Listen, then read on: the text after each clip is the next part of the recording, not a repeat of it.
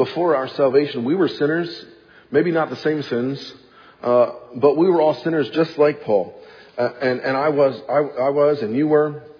And we all had that sin in our lives. God's love was and is stronger than that sin. And love intervened in Paul's life. God intervened in Saul's life, and his name became Paul then on that road later after the road to Damascus there. And if you're saved in here this morning, God brought you from being a filthy sinner on your way to hell to being a filthy sinner on your way to heaven, right? Because of that relationship that you have with God the Father, because of the ultimate suffering of Jesus Christ on the cross. And the difference is not us. The difference is not, hey, I did this in my life to fix my relationship with Jesus. It's not that. It's purely Jesus' love. It's all His sacrifice on the cross that made it possible for us to have that relationship and for us to have a restored relationship with Him. Today we're going to look at Paul's testimony to Timothy in 1 Timothy chapter 1. We're going to see what Paul says of himself and of his God, and the filter this morning of God's love being the reason for giving. Okay, through this passage we're going to see some of these thoughts as well as get direct application within the passage. Okay, so literally our points this morning are going to be the verses as we walk through. Okay, let's jump in. First two verses say this in 1 Timothy chapter 1. And verse 1, it says, Paul, an apostle of Jesus Christ, by the commandment of God, our Savior, and Lord Jesus Christ, which is our hope.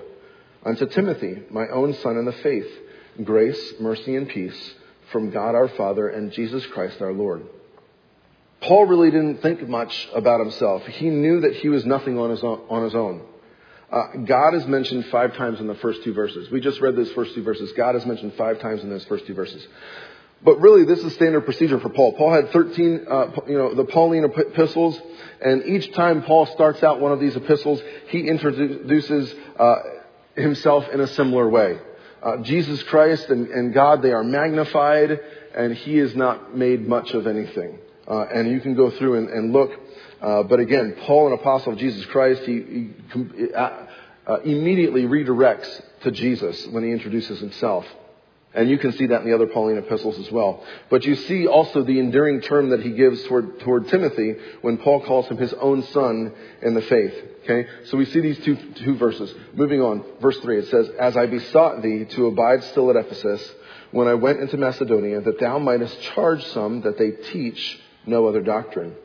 Neither give heed to fables and endless genealogies, which minister questions, rather than godly edifying, which is in faith, so do. Paul gives encouragement to Timothy to edify the people at Ephesus. There were several false teachings happening. There were temples to several false Greek mythological gods, Hadrian and Trajan and Diana. There was a wrong philosophy by a man named Philo. There was wrong teaching at the church that did not exist. Wrong teaching that the church did not exist, and that there was just a continuation of theology before Christ. These people thought that they were improving upon what Christ had already done. They thought maybe they had built the better mousetrap. So we see Paul's encouragement to Timothy here. We see where he's telling him to let no wrong teachings or doctrines influence the church. This morning, as we continue to think about our own contribution to his continuous work, I don't believe anybody here is trying to change, foundational doctrines that Community Baptist stands upon. But what we can ask ourselves is, what influence do we individually have at Community Baptist? There was a lot of bad influences back in the first century there. And again, I'm not saying that anybody here is trying to insert wrong doctrine, but what kind of influence and how are we conducting ourselves? Is this a place for you to worship God? Sometimes, and I'm so new, I can say this and nobody can think anything of it because I don't know. Sometimes church becomes a place of, hey, let's talk about sports.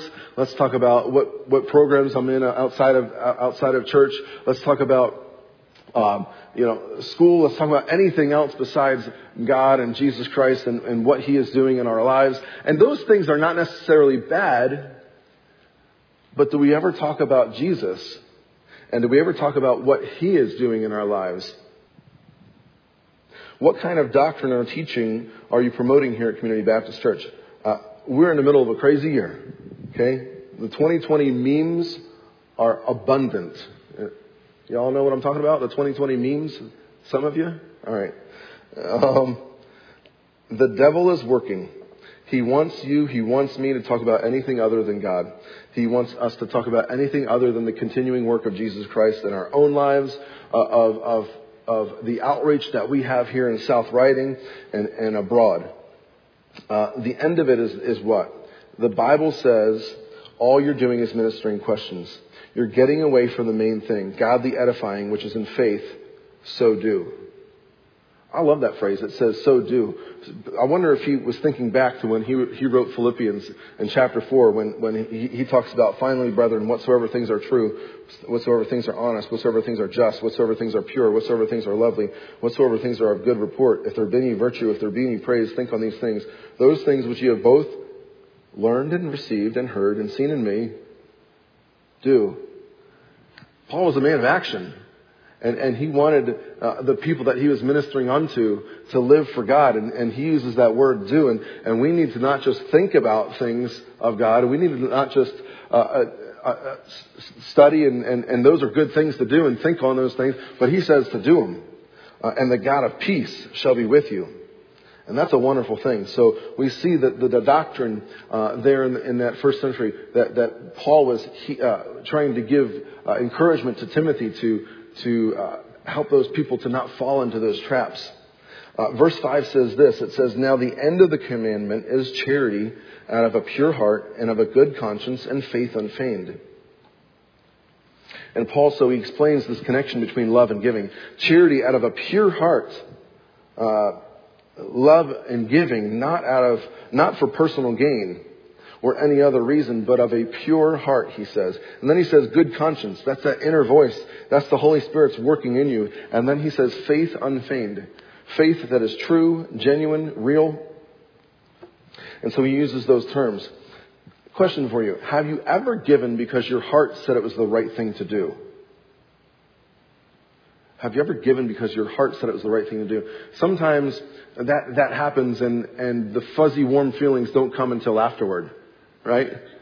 And, it happens maybe in your kids' lives. I've experienced this where, we coach and we help Leah and help her to understand, hey, giving is a good thing. And maybe she's got a toy that she's had at home. And I remember this happened not too long ago where we had somebody over and the little guy was playing with one of her toys and she gave it to him. And maybe it wasn't the easiest thing right at that time. But afterward, they left and Leah's like, yeah, that felt good to do that. Yeah, it does. It does feel good to do good things and to give out of love, out of a pure heart, as the Bible says. So we see that verse 5. Verse 6. From which some, having swerved, have turned aside into vain jangling. We're going to talk about that. Isn't that a fun thing to say? Vain jangling. It's not a good thing, but it's just some funny words. Desiring to be teachers of the law, understanding neither what they say nor whereof they affirm. Let's talk about that. Vain jangling. You have your keys. You just shake your keys all over the place and it's annoying. And people don't want you to do that because that's just vain jangling. Or vain jangling. You hear of very astute people kind of going at each other and using words and trying to be smarter than that other person and just vain jangling. There is so much confusion between people because people are taking the Word of God and trying to impart it to others when they don't know what they're talking about in the first place. Okay, vain jangling.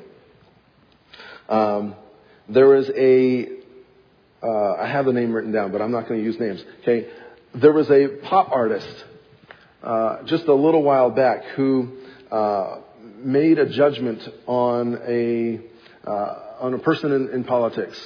This person's a Christian, and the statement was, "You are the worst representation of what it means to be a Christian." But when you look at the person, it's kind of the beam and the mote idea, right? The person who made the statement, that person has, and I just looked up one of the songs on songlyrics.com because I don't want to, research a whole lot of this kind of a thing, but the song is full of drug use, immoral relationships, and vanity. And we could go on and on about that kind of a thing, but vain jangling, talking about something that you feel like you think you know about, but you don't. Okay? Verse 8, it says this, but we know that the law is good if man use it lawfully. Knowing this, that the law is not made for a righteous man, but for that lawless and disobedient, for the ungodly and for the sinners, for unholy and profane, for murderers and fathers of murderers, of mothers, for manslayers, for whoremongers, for them that defile themselves with mankind, for men stealers, for liars, for perjured persons, and if there be any other thing that is contrary to sound doctrine, according to the glorious gospel of the blessed God, which was committed to my trust. You know the ultimate commandment, right? That's Master, which is the great commandment, as asked in Matthew chapter 22. And Jesus said unto him, thou shalt love the Lord thy God with all thy heart, with all thy soul, with all thy mind. This is the first and great commandment. The second is like unto it. Thou shalt love thy neighbor as thyself. The law is written to those that are unlawful. You think about that concept, and you think about even the Ten Commandments, and you think about other laws in the Word of God. There is no way you just think about the great commandment, love God with all thy soul, heart, and mind, and then love your neighbor as yourself. None of us in here has fulfilled that completely. It says the law is written to sinners. That's us. And what is the law? The law is a mirror that shows us, hey, you're not good enough. And that's why we need Jesus Christ. That's why the law is written. Should we try and should we try and do the things that are written in the law? Yeah, absolutely. Yeah, we want to live for God. We want to live righteously. But we're not going to be able to, not to a T, not completely, not wholly. We are sinners. We are sinners. The law is a mirror to show us our own sinful selves, and for the realization then to understand that we need God. We need Jesus Christ. Verse 12 says, and I thank Christ Jesus our Lord, who hath enabled me, for that he counted me faithful, putting me into the ministry. Give out of a thankful heart. It's a blessing that God has counted us worthy to be part of his program. That's what Paul was saying. He said, for he counted me faithful, putting me into the ministry. And Paul then he knows that he is loved, and we see that in the next verse as well, verse 13, who was before a blasphemer and a persecutor and injurious, but I obtained mercy because I did it ignorantly in unbelief. It says he obtained mercy, which is compassion or forgiveness shown towards someone whom it is within one's power to punish or harm. He obtained mercy. It says ignorance and unbelief. Ignorance and unbelief never excuse our sin, but they do invite God's mercy, because sin and ignorance and belief makes one less guilty than the believer who sins knowingly. We do understand, though, that it was not Paul's ignorance that saved him. It was the exceeding abundant grace of God. Okay, and then we see verse 14. We've got a couple more verses to go. Verse 14, it says, and the grace of our Lord was exceeding abundant with faith and love, which is in Christ Jesus. Paul was so indebted to Jesus, not because of his sin, but because of Christ's love. You know what the world's definition of love is? One definition that I think that they would attribute to the word love is feelings, feelings, feelings. Right?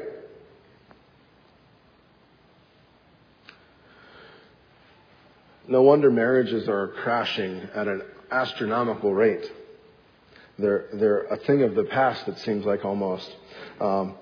If we had to base our morality on our feelings alone, we would all be in a world of hurt. We would all be in big trouble.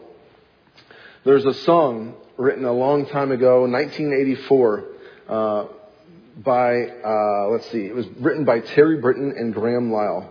It was not sung famously by them, though. It was sung by a woman named Tina Turner. The song is called What's Love Got to Do With It? We're talking about love this morning. We're talking about right now what is the definition maybe of the world and what the world would say love is. Let me give you just a few of the lyrics here. It says this: what's love got to do with it? What's love but a second-hand emotion? What's love got to do with it?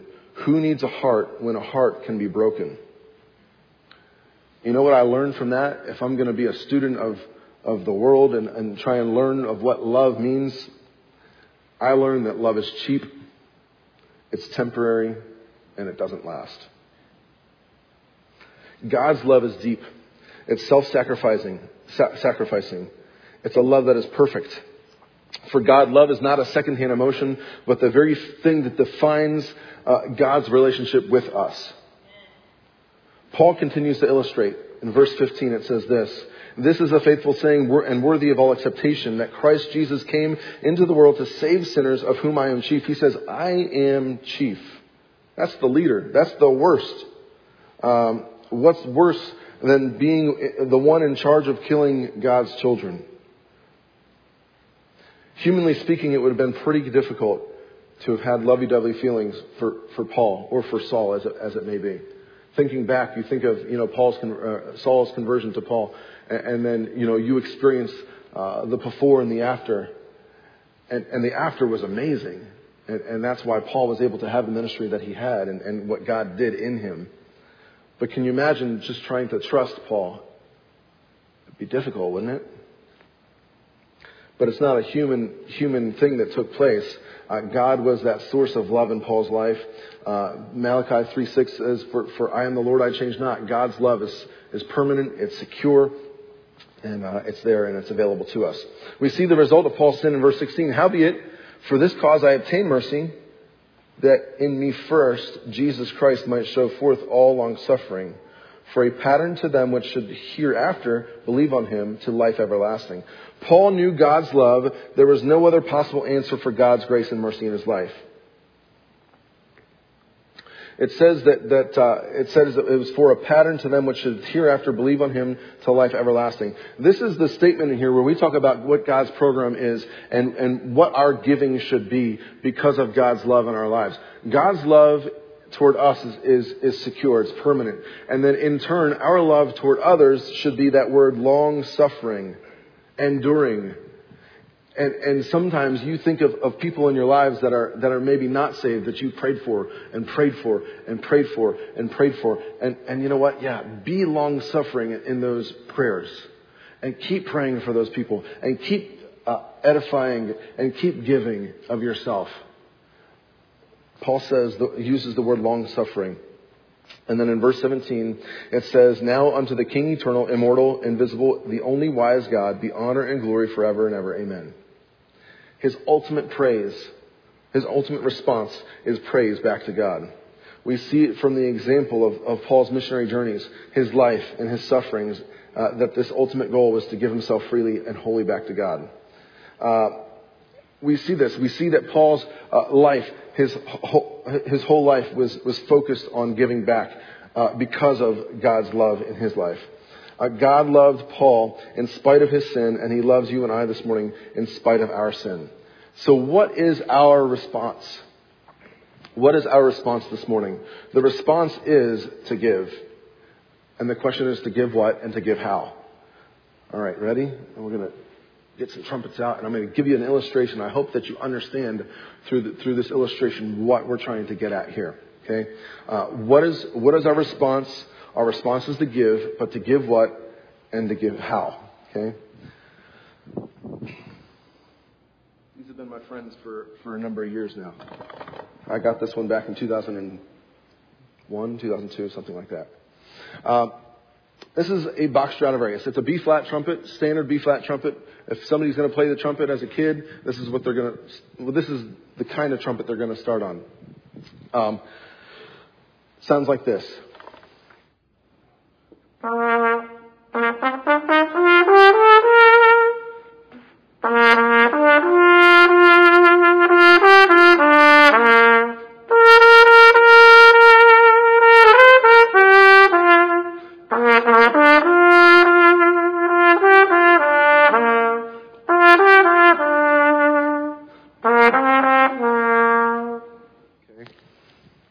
So it's a B-flat trumpet. It's a trumpet that was probably made, you can look up the serial number. It was probably made around 2000, 2001. This trumpet was made for a reason. It's a good horn. It's silver. It's got, the gold finger buttons and little blue things at the top. They're awesome. My wife bought me the little blue things years and years and years ago. The whole little gold pieces here and there. But let's see. It's silver. It's a Model 72. You wanted to know that. It's a Model 72, which means that there is a different kind of taper in the bell, as well as having a warmer, darker sound than the Model 37, which is the standard version of the Bach Stradivarius. Okay, it's got a reverse lead pipe. This is one of my favorite features because there's not many Bach Stradivariuses that come with a reverse lead pipe, which means that it's a smaller tube going into a bigger tube and a smaller tube going into a bigger tube. So there's not the resistance from a smaller tube that the air would be hitting. Okay, that's one of my favorite features, is that it's got the reverse lead pipe. Bach Stradivariuses are the number one selling professional trumpet in the world. It has flaws. You see flaws. You probably can see them from there. One of the major flaws on this instrument is that when I bought it, it had a manufacturer's flaw. By the way, this instrument retails for about $3,000. I think I bought it back in 2001 or 2002 for about $1,200. I bought it new, but it had a flaw in it. And you can see this large defect. Okay, this was, when I bought it, a thin line. Okay, and it's just grown, and there's nothing that I could do about it. I don't think. But it's got flaws. Okay, the valves stick sometimes. I've got other tarnishing and things like that going on. It's probably not the cleanest inside right now. So we see that this instrument has flaws. It's made for a purpose. A lot of times these instruments are used as like a marchy, kind of a loud sound. If it would have never been played on, though, it would be worthless, right? You ever been to like a TGI or something like that? TGI Fridays? You see those instruments like on the wall? Okay? If this instrument were to never be played on, it would be worthless, just like those instruments on the wall at TGI Fridays. Okay? All right, let's move on. Let's do this one next. This is my flugelhorn. It's kind of like a trumpet, but it looks different. It's got bigger tubing, bigger bell. It's a Yamaha. It's a good instrument. It's preferred over other brands a lot of times. It's got a rose brass bell, which I like about it. I think it's a cool color on the bell. It's got flaws, though. Okay? The valves on this guy are not always smooth. It's hard to keep these valves moving cleanly and moving smoothly, and I've had it into the shop a couple times just to get the valves moving. Okay? They're sometimes hard to play. This instrument's also sometimes harder to play in the higher range. I don't know. I guess it's the wider tubing. It's just harder to play as a trumpet player in the higher range on this instrument. This instrument retails for about $2,000, and I was telling somebody before the service that I think Jonathan Simpson, that I traded this with somebody, and so I got this for the cost of an instrument that I didn't really want in the first place, which is wonderful. But this instrument's made for a purpose. There's a broader, more beautiful, maybe relaxed sound. Let me play it for you.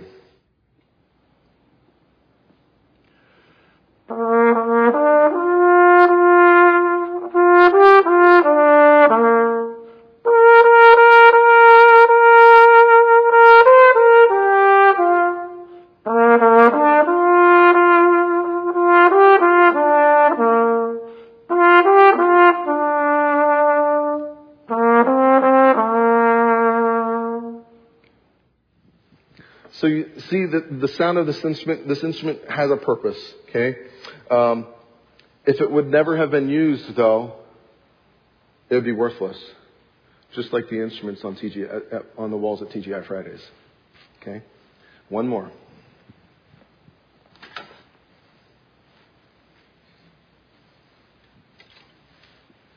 This is my little friend right here.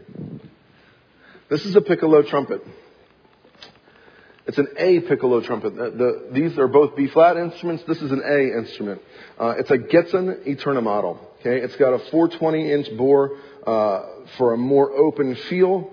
There's less resistance and projection. The 940 series also features Blackburn Louisville lead pipes, which is cool. We could talk about that afterward. It has flaws, though, too. It has flaws. The fourth valve does not move right now. Okay, I haven't played this one in a little while. Right here, I wrote this before I tested it out, and I knew already that I wrote down the fourth valve is sticky, but it's not moving at all right now. Okay, it doesn't look like much, but this instrument would retail for close to $3,000. I bought it for $700 from my brother a number of years ago. It's made for a purpose. A lot of times you would hear this instrument played in Baroque music. Okay, it sounds a little different.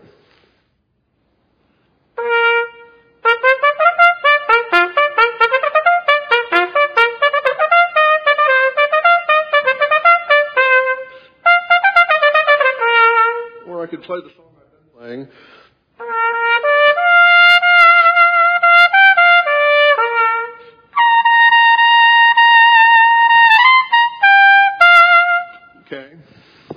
This one's harder.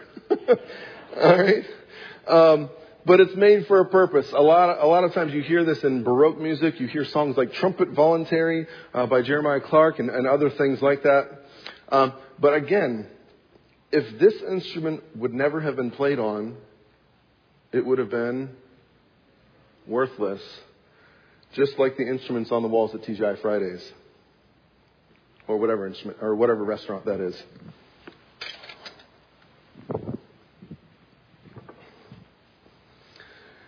And then there's you and me.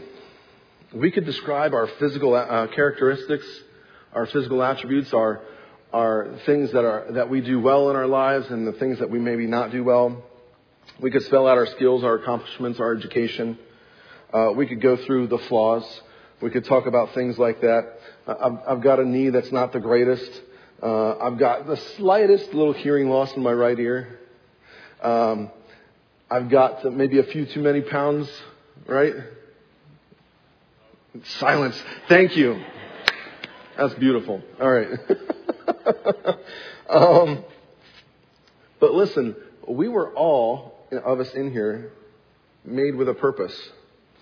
To glorify God, to love, to give. If we never do anything for God, we might as well end up on the wall at TGI Fridays.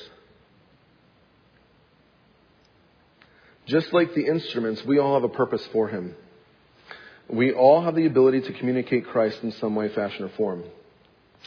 So we've learned some things this morning. Music is cool because it aids us in comfort and conviction and edification and application. We heard the song at the beginning, and it gives us maybe conviction in our lives, edification, and we learn from it. Okay, we hear of the trumpets. We heard the music on Friday night, which was amazing. Which, edification in our lives and comfort. Music is wonderful. And I think that was a tool this morning to be able to give us some of those things today. We've also learned today that God loves us. Maybe you knew that already, but I hope that I gave you a little bit of perspective of the magnitude of His love. It's always overwhelming to me when I really just sit down and think about how much He really does love us. You think about those planets. You think about those stars, Canis Majoris, and the size of Earth, and then the size of you sitting in your chair right now. And then you think of yourself in the time frame that you are living. Okay, 20, 30, 40, 50 years old, whatever your age is. That's the number of years that you've been alive in the expanse of time that has taken place so far. And all of that, and God loves you. It's overwhelming when you think about it. The ultimate commandment is to love Him. We're learning that this morning. We're learning that we give because He loves us. We're learning that our feelings don't push us to give, but giving pushes us to feel. We're learning that God made us with availability and time, talent, and treasure. And we learned this morning that if you don't use these things for God, you will be without use. You will be an instrument on the wall at TGI Fridays. What is our response? What is our response? The response is to give. And the question is to give what? And we're just going to, again, just flip through these verses real quick. Verse 4 says to give truth. Reject sin and evil. Neither give heed to fables and endless genealogies, which minister questions, rather than godly edifying, which is in faith, so do, he says. Verse 5, give out of a pure heart. The end of the commandment is charity out of a pure heart. Verse 8, give the law lawfully. The law is good if a man use it lawfully, the verse says. Verse 12, give out of a thankful heart. The verse says, counted me faithful, putting me into the ministry, Paul says.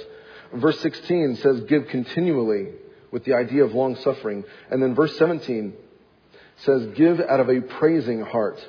Now unto the King, eternal, immortal, invisible, the only wise God, be honor and glory forever and ever. Amen. How do we know that God loves us? Because of what he gave and what he continues to give each of us every single day. How does God know that you love him? How does God know that you love him today? What have you given to God? Not in your life in the last 5 years. Not in January or February or March or April or May, June. Not even this last week. What have you given to God in this 24 hours? I often talk about the Christian life being 24-hour chunks. We need to live for God today. You say, hey, I want to know what God's will is for my life. Read your Bible today. Pray to God today. Be in church if the doors are open. Live for him today. Be a witness for him today. God will show you his will. Our job is to love him, to give of ourselves in his program. And we need to give that. We need to give to him today.